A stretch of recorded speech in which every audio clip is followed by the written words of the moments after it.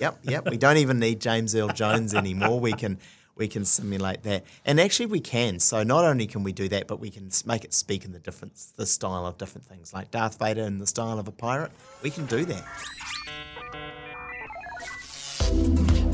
The New Zealand Tech Podcast, brought to you by Gorilla Technology, proactive and strategic IT.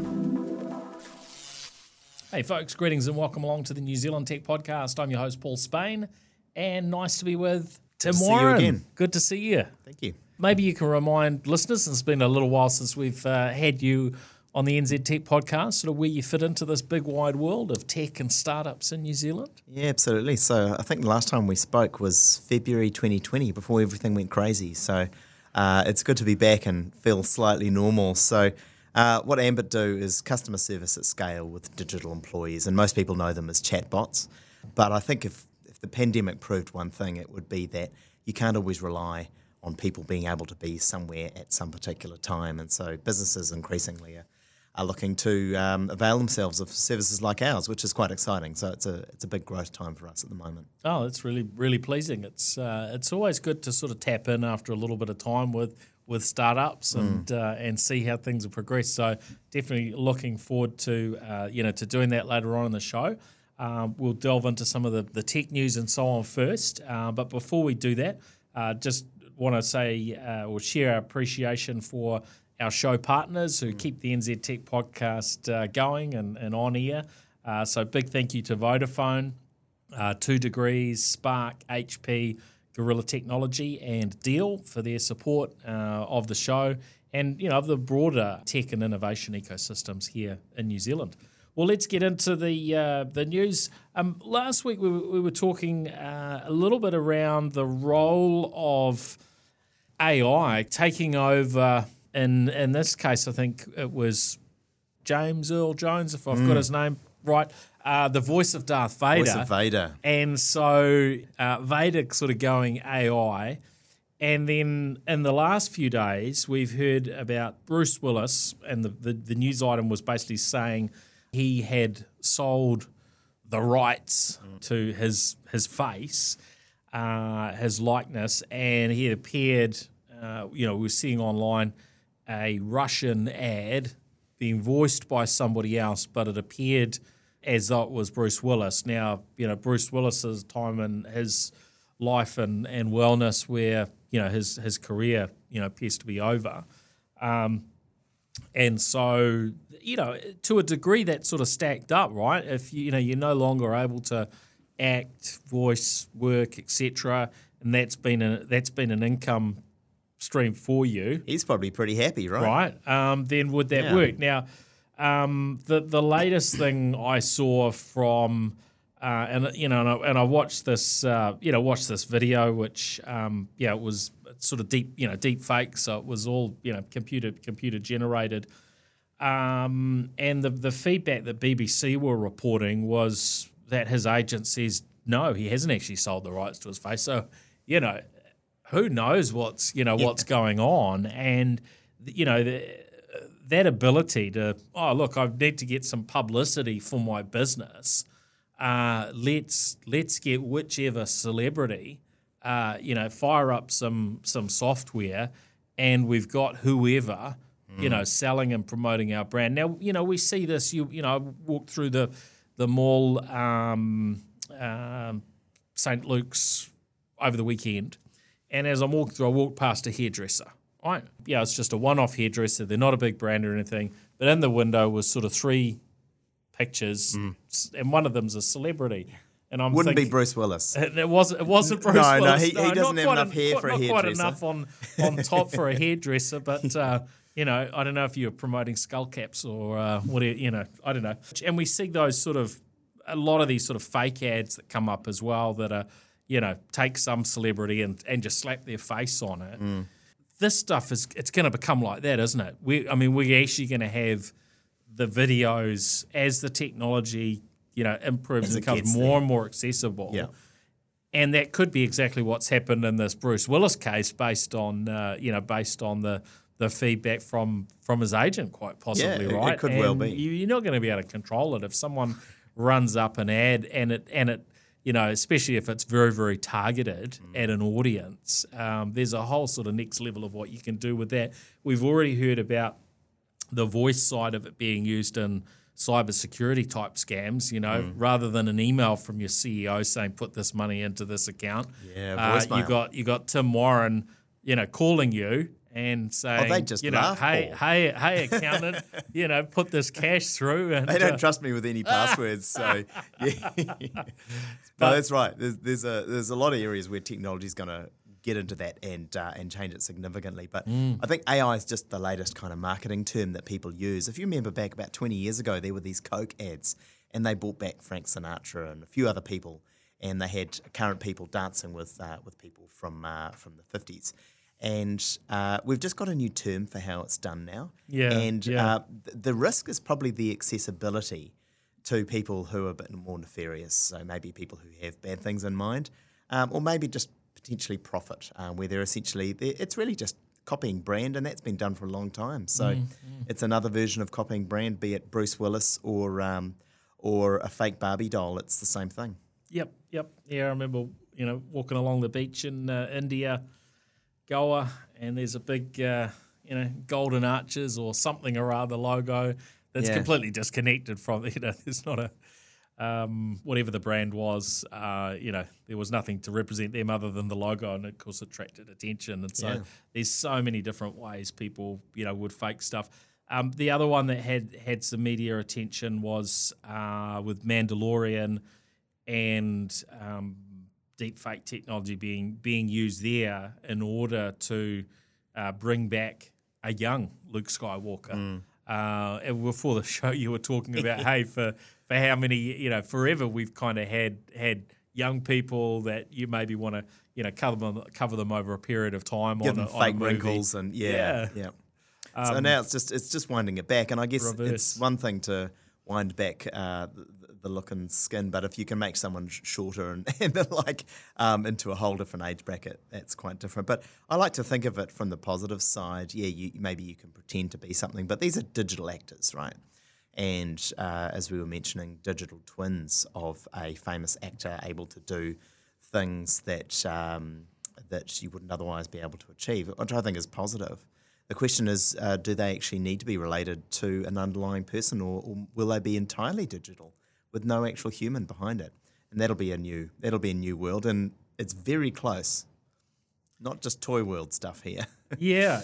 Well, we've had some elements of that, but will the big new star of 2023 or 2025 be a digital influencer? Be someone who's not really someone in the Could usual save some money on the usual sponsorship. sense, right? Yeah. A digital Federer, So yeah. So look, I think we've got some fascinating times ahead, but we do need to look at these other aspects and how can you manage them appropriately or not. Some of these things, there's not going to be a level of control. And I was on a call with Meta late last week, a sort of media call, and they're wanting to share a little bit of sort of story on on the algorithms and the work they've been doing over the last sort of 3 years, the Christchurch call and so on. The stats they were sharing in terms of some of the things that they've been trying to address. We're encouraging in terms of the technology development, and they were able to stop some of the worst stuff much, much more effectively than what they were 3 years ago. But the reality still remains that you can't, stop everything bad that goes on the online unregulated just as you can't in the physical world, right? Yeah. It's like the unregulated use of technology will always precede the regulated use by definition, right? So you're always going to have people pushing the boundaries, and sometimes those will be creative and positive. Sometimes, unfortunately, they'll be negative. Live streaming when it first came out, and remember, people have been trying to do this through digital means, through phones since the 90s. Unfortunately, everyone realised it was really now possible on a global scale through the worst of means, but that we will always see a challenge on that front. One of the things we could think about potentially is with the concept of NFTs, where you can digitally sign certain technologies, perhaps that can be used in a good way to wrap a level of protection or privacy around certain technologies or digital images, or otherwise known as fakes. Can we actually make them genuine, authentic. So I don't know the answer to that. Yeah, prove. I guess there's a level to which a lot of times, people aren't going to care or go to that sort of same level in the same way people get an email from a fake CEO or something, right? It's like, oh, yep, that looks like an email from Tim Warren. Yeah. Oh, he's asked me to pay that into that account. Yep, I better go ahead and do that without even hovering over the email address to check, right? So there's a level of education. There can be those sort of levels where we can guarantee to a degree some authenticity, but how well all that stuff fits together, will be quite fascinating. Actually, one of the questions that I brought up with the team from Meta was around my brutal perspective on it of how can somebody set up an account that's identical to yours, the name's the same, the image is the same, and then they start inviting and adding all your friends. I was like, can't you guys just do the basics, right? And if this equals that, then throw a question mark. Yeah. And that was what I threw at them. Now, what they came back with, actually, we closed down. It was some insane number of exactly that. But of course, you don't see the ones. No one cares about the thing that hasn't happened. That they've been successful blotting out. We only see the other ones that are like, how did this happen? Yeah. So they might well be getting 99.9%, but there's this, I guess, this aspect to to your point of having some sort of verification method and maybe this we get to this on some platforms where someone comes up and there's actually then this verification. Hold on, that looks like Bruce Willis, and boom, boom, boom, and it gives like a tick like you get on on social media platforms to say. That proof that of is identity, this person and so on. The proof of identity wrapped up in a digital form, while that can solve a lot of those issues like you're talking about, the issue is that on the other side you've got the privacy and people don't want centralised numbers. If you remember back to, half your audience won't remember the 90s, but we do, and there was talk around centralising some ID to enable some digital services that were going to be coming. And there's big resistance because people said, I don't want the hospital people knowing if I've got a driver's license or whatever that might have been. I don't tend to worry about it because I'm not doing anything in either of those places that might be a problem. But as you move towards a digital identity, it can solve that while giving away some control to a centralised agency potentially. And that's what this decentralisation is working in the opposite direction. Yeah. And there's a big move at the moment to move from this proof of work to proof of stake or proof of authenticity, and when you can combine that with some kind of identity, it's moving in the right direction. You will have seen yesterday discussion around New Zealand driver's license moving digitally. Well, I just went to the SASTA conference. We'll talk about that later. Yeah. When I arrived at SFO Airport, I had the longest wait I've ever had, and that's saying something at SFO. It was over 2 hours. Oh. And when I went in 2019, I was able to use my digital passport, and I went through in record time, shortest time, 15 minutes in the queue. This time, it's all back to manual. Only US citizens get to use it. Well, they've brought out an upgraded digital passport, and the rest of the world don't have them. They've got an app-based one an app-based as one. an option, don't they? Yeah, but it just shows it is going to go that way. And even though the US is seen as being a bit conservative on some of those technologies, it took them 15 years to pick up text, for goodness sake, SMS. So, but they've gone and they've said, hey, rest of the world, you've got to catch up to us. So we need to do it, but we need to do it safely. Yeah. It's fun how quickly these things evolve at times, and then how in other areas they can be so slow. Now, another change that's coming, Vodafone New Zealand have told us they are becoming One New Zealand early 2023. Yeah, I'm a long-term user here, Paul. Long-term user. Yep. What do you think that means for you as a customer? Because they've said, look, what this allows us to do is to stop throwing a whole lot of money at brand Vodafone for licensing their brand effectively, and I guess that money sort of comes back into the local market, can be spent elsewhere. Now, I don't think I saw a figure on their on their press release and the info around what that was costing. The licensing, I saw it. I've forgotten the number now, but it was mind-boggling at the time. So, they may have built it in with some other numbers rather than there being an exact breakdown on just the brand piece. because they're still keeping that global, connection with Vodafone And Group. that's they why license I'm different things with them, right? Because they offer such a great service there.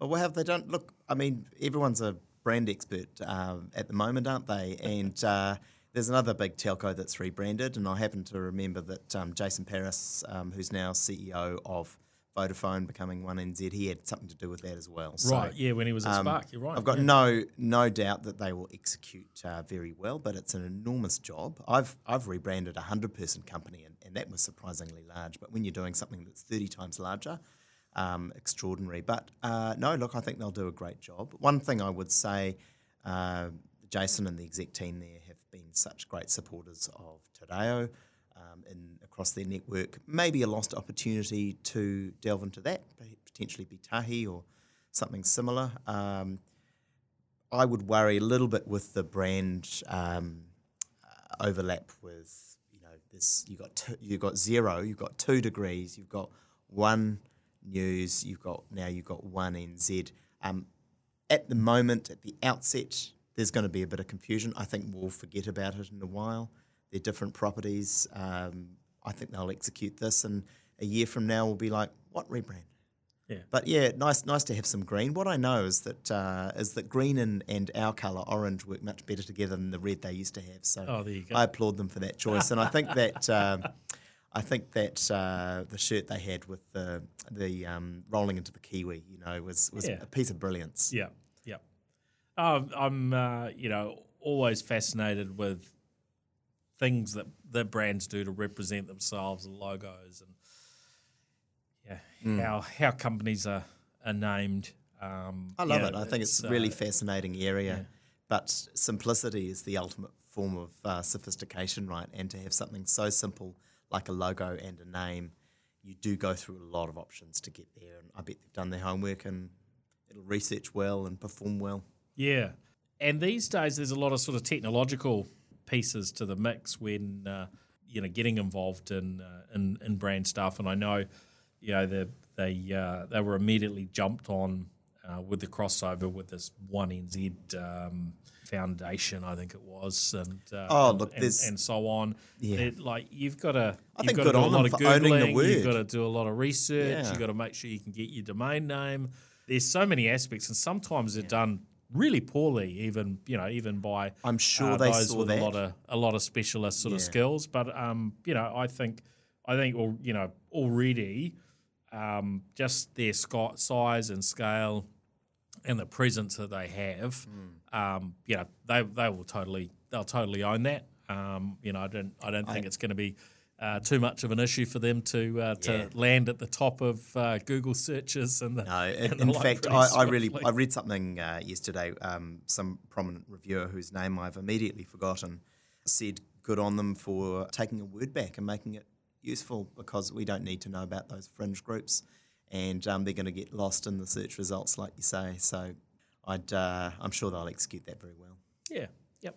Now, one interesting story that I picked up was actually in the South China Morning Post, was around the headline read, Chinese tech firms may follow DJI to cut Russia and Ukraine exposure to minimise political sanctions risk.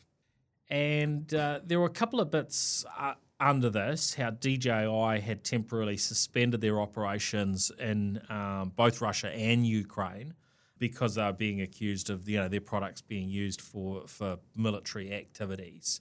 And if you've got a situation going on like we do have now, and you make drones that can be used anywhere, and there are needs to defend a nation, you can understand why Ukrainians would be using whatever they can get their hands on, consumer or otherwise, in terms of technology. Interesting that we do still have some brands that are operating in Russia and haven't made any sort of announcements to exit, when there have been so many really big names that have just completely exited from all sorts of directions, or as much as they can within reason, from the big tech players. Through to your McDonald's and it's fascinating, and so isn't on. it? We've moved on from that 90s when it was very much US hegemony, collapse of the Soviet Union. China want to play ball because of trade, And then for a while, it looked like a repolarization back to kind of a Cold War kind of status. But I think you've seen some cracks occurring between China and Russia there. And even though they're both technologically, they've got some very good people, very smart people, and some great companies there. China's worked out maybe that with Russia not executing all that well in this so-called special operation.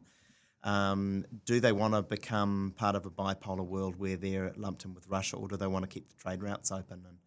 And they'll have to make a decision pretty quickly, I would imagine.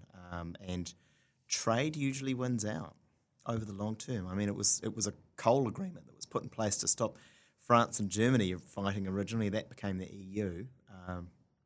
But no, it's something. You mentioned a fascinating stat around the level of penetration that DJI has got around that. What was the number you said? So they said previous sanctions by the US government had seen DJI's market share, and I'm picking this as in the US, not global, fall from 80% of the drone market. I actually thought they were higher than that, closer to 90%, but this is just from maybe in the last couple of years to 54%. And DJI have just been so dominant. Well, it's the only brand you actually know market, of drones, right? isn't it? We have talked about one or two other brands, and there are some niche ones and certain sort of commercial, industrial, and so on bases. Aeronavix, one of the drone business or startups sort of here in New Zealand. But that was complete news to me, and so we kind of don't quite realise sometimes the impact of these things, because that will be really fascinating to look at and say another 5 or 10 years' time, what happened to DJI? Like, I mean, and I'm not saying that it will. I'm not saying will it get to that point, but if we look at Huawei today, they're kind of a shadow of their former selves, certainly in terms of their role within New Zealand telecommunications. They've got some quite cool smartwatches. I mean, looking at some of their new smartwatches recently that they're somehow managing to produce, and the odd tablet, and I think they're getting into more laptops. But in terms of what we knew Huawei for in terms of their smartphones and routers and running mobile networks in New Zealand, it's orbit disappeared. So could we be in the same boat where DJI are sort of massively displaced over the next few years? But I mean, it looks like already it's quite a big impact. Could well be, but most people buy a drone thinking it's going to last for a good while, but if you're a Ukrainian buying a drone, that's a disposable item, right? So it completely changes the actual economy of what people are doing with drones. I would imagine there will be an enormous market for secondary players, but where is it going to come from? I couldn't tell you. Yeah, I did notice that, and I think we probably mentioned this before, Skydio, very, very innovative drone technologies with an ability to I guess do autonomous flight with really good sensing of where they're going to hit trees and different things. They've been competing with DJI in the US for a number of years, but they were at a point where you could order one, but your chance of actually getting one, because they were hand making, $1,000 a month or whatever it was initially, meant virtually nobody could get their hands on them. But they've been available in New Zealand now for. It's been about a year since they announced sort of Australia and New Zealand availability, because that was purely a US only product. So that is one of the brands that could well come through and take up a slice of that market. So I probably need to have a word to them and encourage them to fly one of their drones over in this direction, so we can have a little bit of a studio test. Little bit of a look. Yeah. I remember busting a drone on one of our very early episodes, Parrot, French company. Yeah. And it was the first time I played with a drone. So, we better catch this thing. But the way it was built, actually, you didn't want to be catching it by its kind of wings, as it were. I got to say, I always imagined drones like those little tabletop DJI things. But I saw one a couple of months ago, a full 4K IMAX level quality one. And this thing, if this hit you, it was going to be game over. This is a 50 kilogram monster, huge camera, very, very powerful motors on it. It was quite scary, actually. Well, think of what happens if a helicopter blade sort of thing, you get a drone coming at you with its blades. That might not be too safe, huh? With 5 pounds of C4, it's going to be scary if you throw it at a tank. Yeah, or at your new studio. So be careful of that one, Paul. Yeah. Now, we can't bypass talking about Tesla and Elon this week, and I know there's always something in the news to do with Elon. So it is another one of those weeks. But there's been sort of this big lead up to Tesla's AI Day. And I guess there's sort of been a few perspectives depending on where you're coming from. I'm interested to see, well, is my car finally going to be able to sort of drive itself around Auckland City when I've had too many drinks and so on, right? And the comment was that this FSD beta that they've had in the States for some time should be able to, or sort of along those lines of, it'll be ready to roll out internationally to markets where it's, where it fits in with the legislation and local legal frameworks. So maybe there'll be a few, folks getting driven around Auckland by the end of the year. If I had to place bets on it, I would say no, that's very unlikely. Yeah, I think so too. So especially when you've got that out there. Was it Germany? I think the German regulators said you can't call it autopilot because it's not auto and it's not a pilot. Yeah. So look, Elon's excellent at generating PR, and he's one of those people that subscribes. I can't remember; it might have been Mark Twain who said the only thing worse than people talking about you is when people don't talk about you. And Elon's great at that. He's always got a way. He was going to buy his favourite social network, Twitter, wasn't he? And then he changed his mind on that. He's got a big back pocket for changing his mind. But he's brought out a few things. I remember seeing the hot swap battery that was announced, and they fawn over people at these US technology launches. It's gone nowhere, but he generated a lot of attention for a while, just enough so he could launch that Model X and sell a few 100,000. So, look, and we did know before the event that it was designed to be a recruiting event, right? Yeah. He's probably looking for some of the same people that you're looking for. Yeah, he's welcome to give me a call. He's got my Twitter handle. Talented engineers. So but there was that aspect here of, is this an event that's going to show us off some really interesting sort of useful stuff, or is it all there for recruiting? And look, I think as usual, as you say, he's got the attention and got some press off it. He's got that attention. The robot now. What's your I've got a take view on this robot? This robot, apparently they've thrown it together in a like this year, right? The idea of this robot is it can drive my regular car and pick me up from the bar. I reckon the robot's already been to the bar. From the way it walks, right? There you go. That thing is strung together. Well, one of them doesn't even walk, right? The other one had to be sort of pushed out there on a. Their word is backstage. They were worried, like, will it fall over? But look, Elon broke a window on his unbreakable car in front of people, and now the car's disappeared off the website.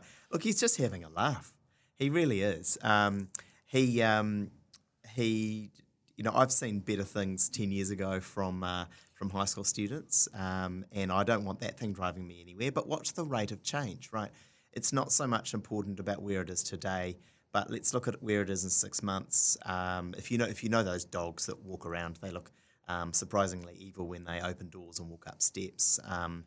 The Boston Dynamics cat is certainly gonna freak you out, give you a few nightmares. So now they're humanoid robots. Those ones are very impressive. Have you seen that guy who's really mean to his one? It makes me quite sad, actually. Where he pushes it. He pushes it over. Yeah. Everyone's like, oh, you can't do that. Shows you how much we anthropomorphize things, right? Yeah. But those really impress me. Elon could do that. He's just having some fun. He's got a few weeks until he gets he settles the Twitter lawsuit, so got to fill the gap.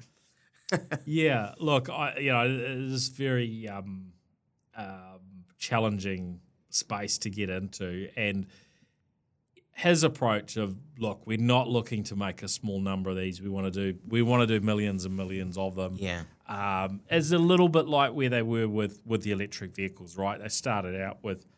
I spent 9 years, was it, telling us it was just around the corner, and everyone was like, "Oh, it's going to go bust." And then he's the highest valued automaker in the world. Doesn't make the most cars, but people attribute the highest value to it. So watch the space. He's clearly brilliant. I don't know if I'd want him to be my neighbour, or certainly not my in my family. But one of the people on our team just got one of his cars, and he seems to like it. Yep. I definitely think that they're onto something on the vehicle side, and they're leading sort of a change across their whole sector. Yeah, good on it, and it needs to happen. How that will play out will be, I think that the next few years will be, somewhat anyone's guess in terms of exactly who the automakers are that sort of make it through intact and well. If we put aside any and you can't really do this, but any geopolitical sort of issues, then you would imagine that the Chinese companies like BYD that have just launched here, build your dreams. Yeah. And Tesla will between the Chinese brands and Tesla, you're going to see a very big share of the market, in the years ahead as things move electric. But in terms of robotics, is there anyone else who's at least sort of waving a flag saying, we're going to have these things accessible, sub $20,000 US is the story. Not sure I'm believing any of that. I'm not sure whether they would ever get to the... Well, they could be like BMW, where they're going to charge for heated seats. It's a subscription model, so I think I'll just go for a few months of cold seats. But no, look, there's a lot of change on that front. I'll tell you what, I do think, we've mentioned Apple. It's hard to talk technology without talking Apple. It's the greatest technology marriage that never happened, was Apple buying Tesla. Because you could imagine it should have happened many times. They've got similar values. And he looks like a logical person to be, he's a kind of a next-gen Steve Jobs 2.0 version. So, but anyway, I think he's got a lot of choice there. I don't know, as long as he doesn't blow himself up on the way to Mars or something like that. Yeah, look, and there does seem to be such a close tie-in between his businesses and himself. Mm. Is it personality? What if he gets run over by a Tesla? Well, do you make a digital twin, right? Digital twin. How do you even know that it's really Elon? That he's still maybe around. he lost that bet with the mobsters who funded the business in the first place. Note to viewers, I'm not suggesting there was any involvement with mobsters there, but yeah. Now, on to a couple of other things before we jump on to delve into Ambit. Google Stadia, their cloud-based sort of game streaming service, and not just them in the space. Microsoft have been working pretty hard there, of course, but just in some ways, sort of a surprise that Google are closing down Stadia as a service. In some ways a surprise, in some ways not. I guess the surprise is more, going back to Google announcing what they were doing, how common Google Chromecast and varying other bits and pieces are within the technology that we use, and that they actually haven't been able to pull it off and win enough market share to make it work. And it's sort of a reminder, I suppose, that a brand can be really good in one field, but doesn't necessarily mean they can wander into another and dominate, even when they're a $1 trillion odd firm with very deep pockets, right? And yet they are Web 1.0. I mean, they're kind of the original Web 1.0 massive successes, and I think you could probably see it in a couple of ways. Either they've tried really hard and they've failed, but good on them for giving it a go. Or alternatively, maybe they did it as a defensive play just in case they saw some other aspect of industry moving there. Maybe that's played out now and it's not going to happen and they can shut it down. So Google does have a record of doing defensive purchases where they can see a risk, much as Adobe bought Figma to make sure that they didn't lose market share there. Maybe Google saw something on the horizon. You spend a lot of money on it to make sure it doesn't happen, and then you move on. So there's plenty of, we'll get the conspiracy theorists out, plenty of squashed innovation happening around, and it could be on that. I don't know particularly, but considering how massive gaming is essentially, I heard someone say the other day, to young people, metaverse doesn't exist, it's just gaming. And as you see things moving in that direction, I can see that, you'd want to have a service like that. I would have kept it, but I don't have the numbers. Now, looking at Amazon, they've had their what they call their fall hardware event. It still upsets me when these big global companies haven't learned yet that you can use a month and it's relevant to the whole world, but attaching a season which actually only is going to relate to one hemisphere and not even all of it. Bearing in mind not every country has the 4 seasons. No. So I guess Amazon will eventually figure it out, and the world's not flat and all that sort of stuff, right? Northern centric, But they had their event. I guess a couple of bits that stood out to me. This Kindle Scribe. So after years of e-paper, e-ink type tech for reading books, now we've got a device coming. Haven't seen a New Zealand price. I'm picking sort of in the $500 to $600 range is where roughly where that's going to land. 10.2 inch screen. So and a magnetic stylus, so competing with the other players is Remarkable and Kobo, and I think there's probably 3 other players in that space. Remarkable probably the most well known. Amazing how late they were to this. I mean, they invented the space, and then their only innovation was taking away the keyboard, which was useful because you had to put your Wi-Fi password in. That's what I used it for. And then they let Remarkable build a very impressive ecosystem and get onto Vision 2.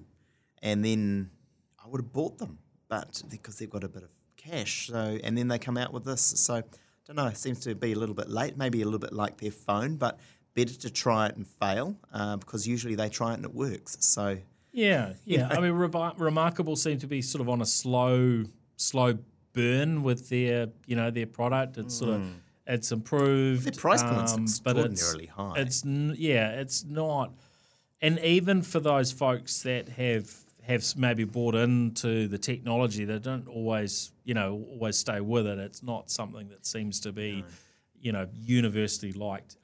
But sort of back onto Amazon. So Kindle Scribe, their Echo Dots.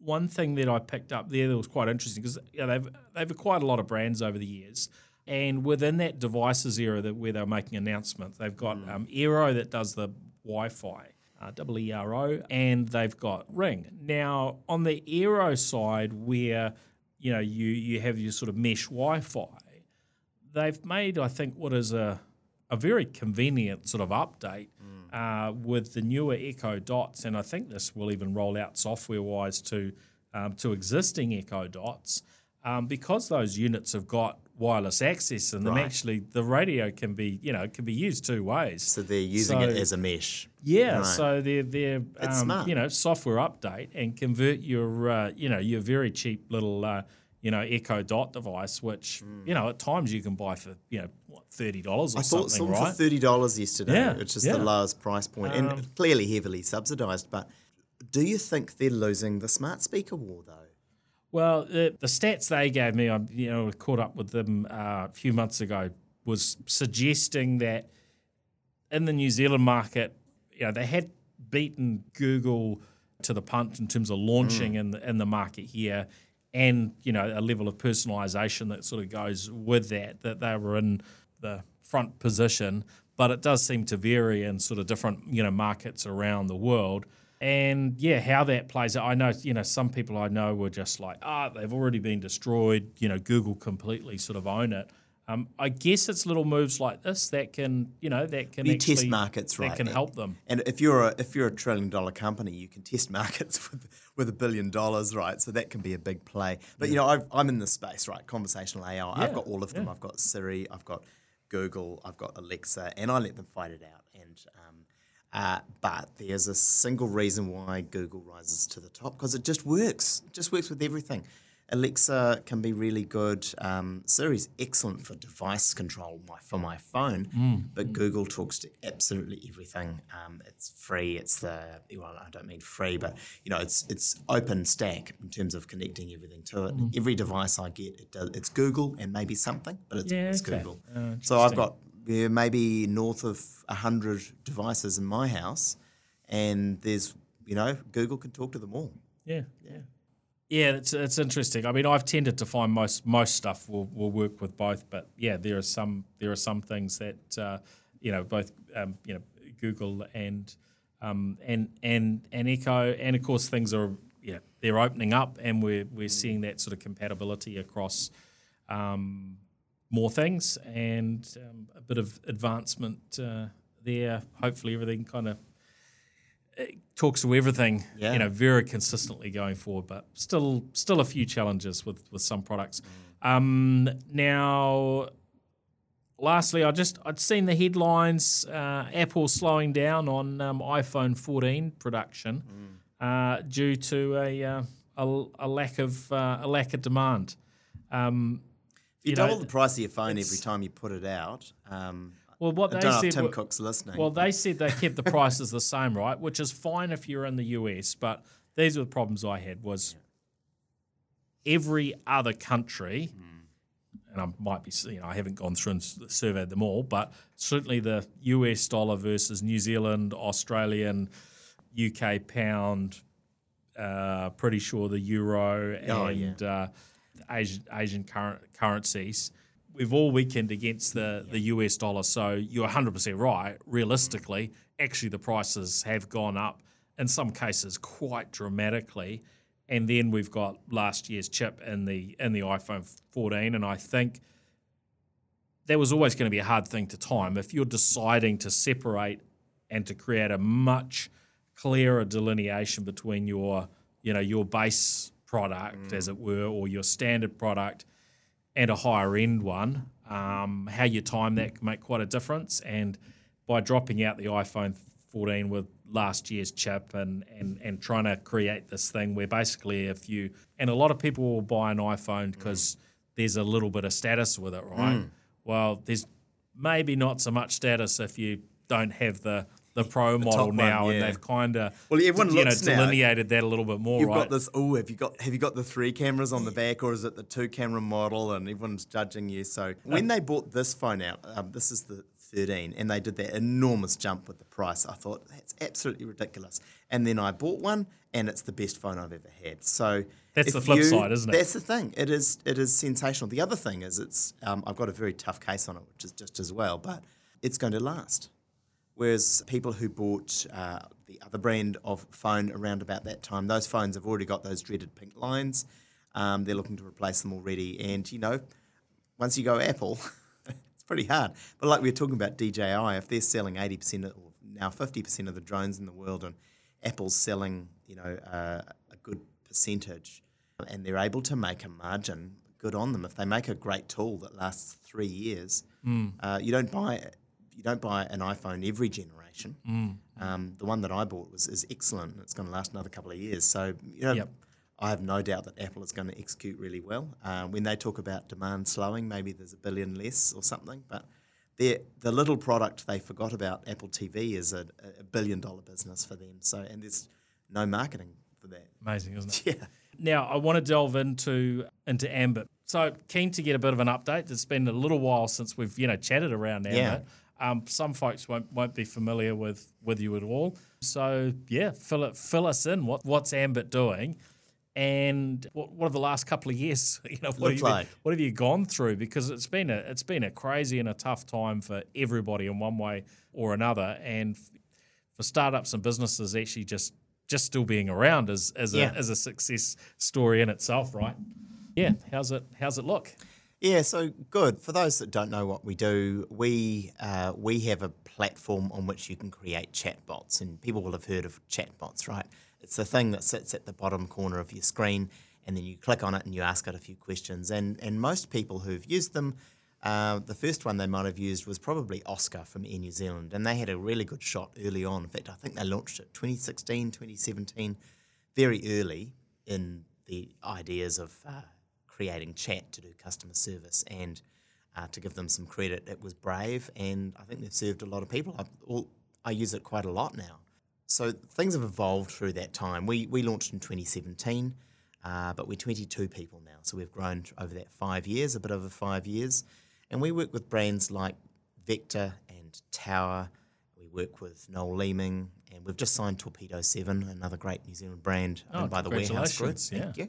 And what do we do for them? So we answer those really common questions, like where is my parcel, or when's my power coming back on, or hey, I've chipped my windscreen, can I get that replaced in the case of Tower? And what we do is we ensure that there's no wait time. You can get through a conversation very efficiently. You don't have to wait to talk to a person. There's no on hold music. Get straight through. Now we deal with those high volume questions. If you've got something really sophisticated, we put you through to a person still through the same platform. Yeah, which is good. But actually, the use case you're talking about, relevant to me on the weekend. I called. In my case, it was AA Insurance. Yep. And there was a smashed windscreen on a vehicle. Yep. Leave it parked on the street. Great. Anyway, it's the weekend, Paul, and this and that and so on. We'll get someone to call you back in a couple of days. Yeah, which is not really good enough because. And so what does the alternative sort of look like with with a chatbot? That's a great example, right? So the experience, if you were with one of the lucky Tower customers, is that you go to the website, you open our chatbot, which is called Charlie, and you say, hey, I've cracked my windscreen, and it says, should we book that directly into Novus Glass for you? And you say, okay, and it will give you a date and time and an option to change it, and you're done. And it's probably going to take 3 minutes, and you could literally do it in the car, not while you're driving, of course, Paul. You wouldn't do that, but when you've stopped, autonomous vehicle, maybe. Yeah, if you've got that autopilot rock and rolling, then maybe you could do that. But that's the experience. And so what we generally found is that a 30-minute experience going through those typical discussions becomes a 3-minute experience. So the agent isn't required, but the agent isn't eliminated. What's happened there is the agent is available to someone who's got a really complex inquiry. Yeah. Right. So maybe there's been a couple of areas in New Zealand where there's been some flooding, and when there's flooding, flood damage and who's responsible for what, that might be a conversation with an insurance agent or even an assessor to help you work that out. So we deal with the high volume, but we've still got a human when it counts. And in fact, you get to talk to a human earlier because they're not on the phone answering questions like, how do I change my password? Or I need to update my address. That's great. When you do need to speak to somebody, you want to get through as quick as you can. Yeah. Now, is what you're doing, where does it play with voice? Because you've talked about chatbots and so on, and we've had these sort of IVR phone systems and menus we've gone through and so on, and there have been varying sort of elements of voice and so on. Where are you playing with that voice side and also the video type? The avatars and the like. Yeah, absolutely. Virtual so humans conversation, and so on. if you think of it, conversation is the brain of all of those things. And IVRs, some people have enjoyed it. I've always had good experiences. Some people have found it a little bit harder if they've got a different accent or something. But fundamentally, something has to power that. That's us. That's the conversation. So we can plug any kind of voice stack on top of it. It could be Google, it could be AWS, we work with them, it could be IBM, Microsoft, anyone. Any one of the big players has got the voice. The speaking. Can you bring Darth Vader in as the voice? We can indeed. Yep. We don't even need James Earl Jones anymore. We can simulate that. And actually we can. So not only can we do that, but we can make it speak in the style of different things, like Darth Vader in the style of a pirate. We can do that. Don't know if that's useful, but it's the kind of thing people ask their Echo Dot, isn't it? From there, yes, we can empower conversations. So will people say, can I call your system? Yes, we can give it a phone number today and people can call, but it's actually a different problem. The question is, what are we doing then? You still need real phone lines. People are moving away from that to get into WhatsApp. They're moving into Messenger. Can we take digital calls? Yes, we can take those as well. So we don't solve the voice-to-text problem. We solve the text-to-understanding problem.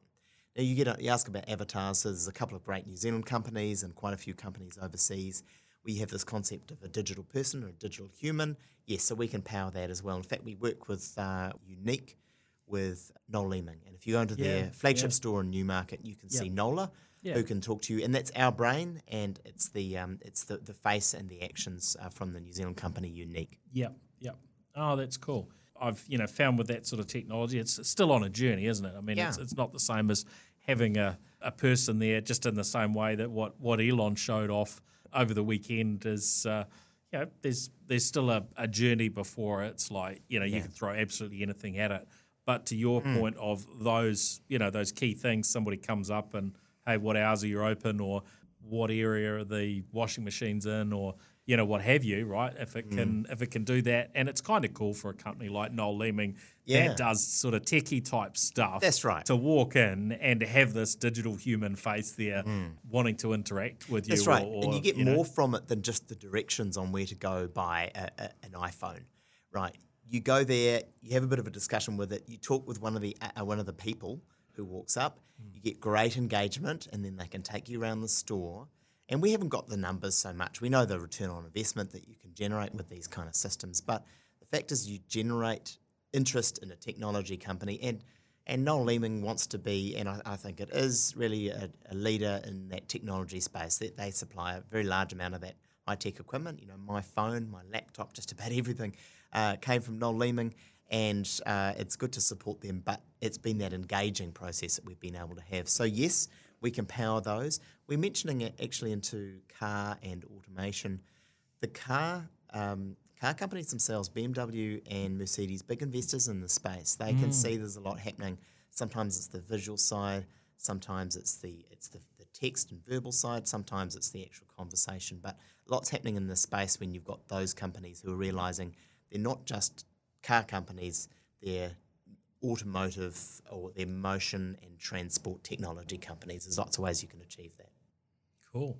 And you've just been at SaaStr, which is the big annual event. I'm not sure what's happened over the last couple of years with SaaStr, but a lot of New Zealand and Australian software as a service folks representing those firms down under at SaaStr. Any sort of particular highlights from this year? Oh, look, the highlights for me, just about everything I end up doing is all about people. Yeah. So one of the great things was that because things are kind of recovering from the spicy flu that we've had for the last couple of years, there wasn't much centralised organisation. So it really was just a handful of Kiwis and Aussies started talking. Before you knew it, we had about 100 people on a WhatsApp list, and we're all sending messages. We ended up getting a bit of sponsorship, and ASX and AWS came to the party, and the New Zealand and Australian Trade Commissions all got part of it, and we brought together about 100 or 120 people the night before the conference. So that for me was a real highlight. Then we wore some similar clothing, which made sure that we were recognisable, and had this response everywhere we went. Oh, there's so many Kiwis and Aussies here. And if there's one thing I love about what's happened over this last couple of pandemic years, I think this negativity between New Zealand and Australia has really evaporated, and I think that's a wonderful thing. I've always been very positive about two countries that are not physically but socially and culturally very, very close, and it was just that we were one big positive family while we were over there. And some of the best business we did was actually between the companies themselves. So that was fabulous. That's awesome. Now, then the other learnings from the conference, one thing for listeners to note, it's not a sales conference. You don't go there and sell your XYZ. I mean, you could, but the main thing is you go to learn and get inspiration. It's founder heavy, so lots of founders of companies. I mean, the founder of MailChimp, who sold his company for $12 billion with no funding, was there. The founders of HubSpot, one of the biggest successes in the SaaS world recently, were there, and many, many others, right? Yeah. In fact, the person who runs SaaStr, Jason Lemkin, he started EchoSign, sold to Adobe for $400 million. These are impressive numbers, incredibly inspiring, and that's what took me there. So lots of great people. But for the first time in that kind of environment, everyone was talking about efficiency. If you raise money, it's going to be less at a lower valuation, and you've got to do more with it. So as we were talking about before the show, you're not going to get that $10,000 employee welcome pack with all the goodies and the unlimited Uber Eats for a year. It's going to slim down to a T-shirt or two. Yeah. And so people are talking capital efficiency, and this is where I think New Zealand and Australian firms have got an opportunity, because we've always run like that, because investors here are really, really tough. I'm 5 years in to this, and we're still running on a pretty lean budget. Right. So investors keep us definitely on our efficiency toes. So we're used to this. New Zealanders are very good at running companies like this, and you see, various people. We've had some very senior people in General Motors, in Microsoft, in Facebook, etc. We're good at being very practical and stretching a lot of money out of very few dollars. So it was kind of recognition that we're doing well. Yep. I hope we get it. When funding returns, I hope that some of it comes down and looks down at companies in this part of the world. Yeah, absolutely. Oh, that's very cool. Well, great to catch up, Tim. We'll have to make sure it's not quite so long between drinks. Absolutely. Next time around. Yeah, and less pandemics in between. Yeah, let's cut back on those, eh? That's a deal. Yeah. All right. Well, thanks for joining us. Thanks everyone for listening in, and we'll look forward to catching you again next week. Thank you, of course, to our show partners, Vodafone, 2 Degrees, Spark, HP, Gorilla Technology, and DL. And, of course, if you're catching the live stream, make sure you subscribe through your favourite podcast app so you can catch each episode. And if you're listening to the audio, then you can catch the live videos most weeks. Follow me on LinkedIn is probably the easiest one. It tends to alert well, or whatever else you listen to catch live video on. If it's YouTube, you need to hit the bell. You can do something similar in Facebook and in LinkedIn as well to get alerted to those live streams, and also the live streams usually on Twitter. So, a few places where you can catch those. Tim, where's the best place for people to get in touch if they want to? LinkedIn's definitely the best place for us. I'm all over LinkedIn. I'm the guy in orange. Tim Warren, LinkedIn, there you go. Absolutely. Thank you very much. All right. Thanks, everyone. Catch you next week. See ya. The New Zealand Tech Podcast, brought to you by Gorilla Technology, proactive and strategic IT.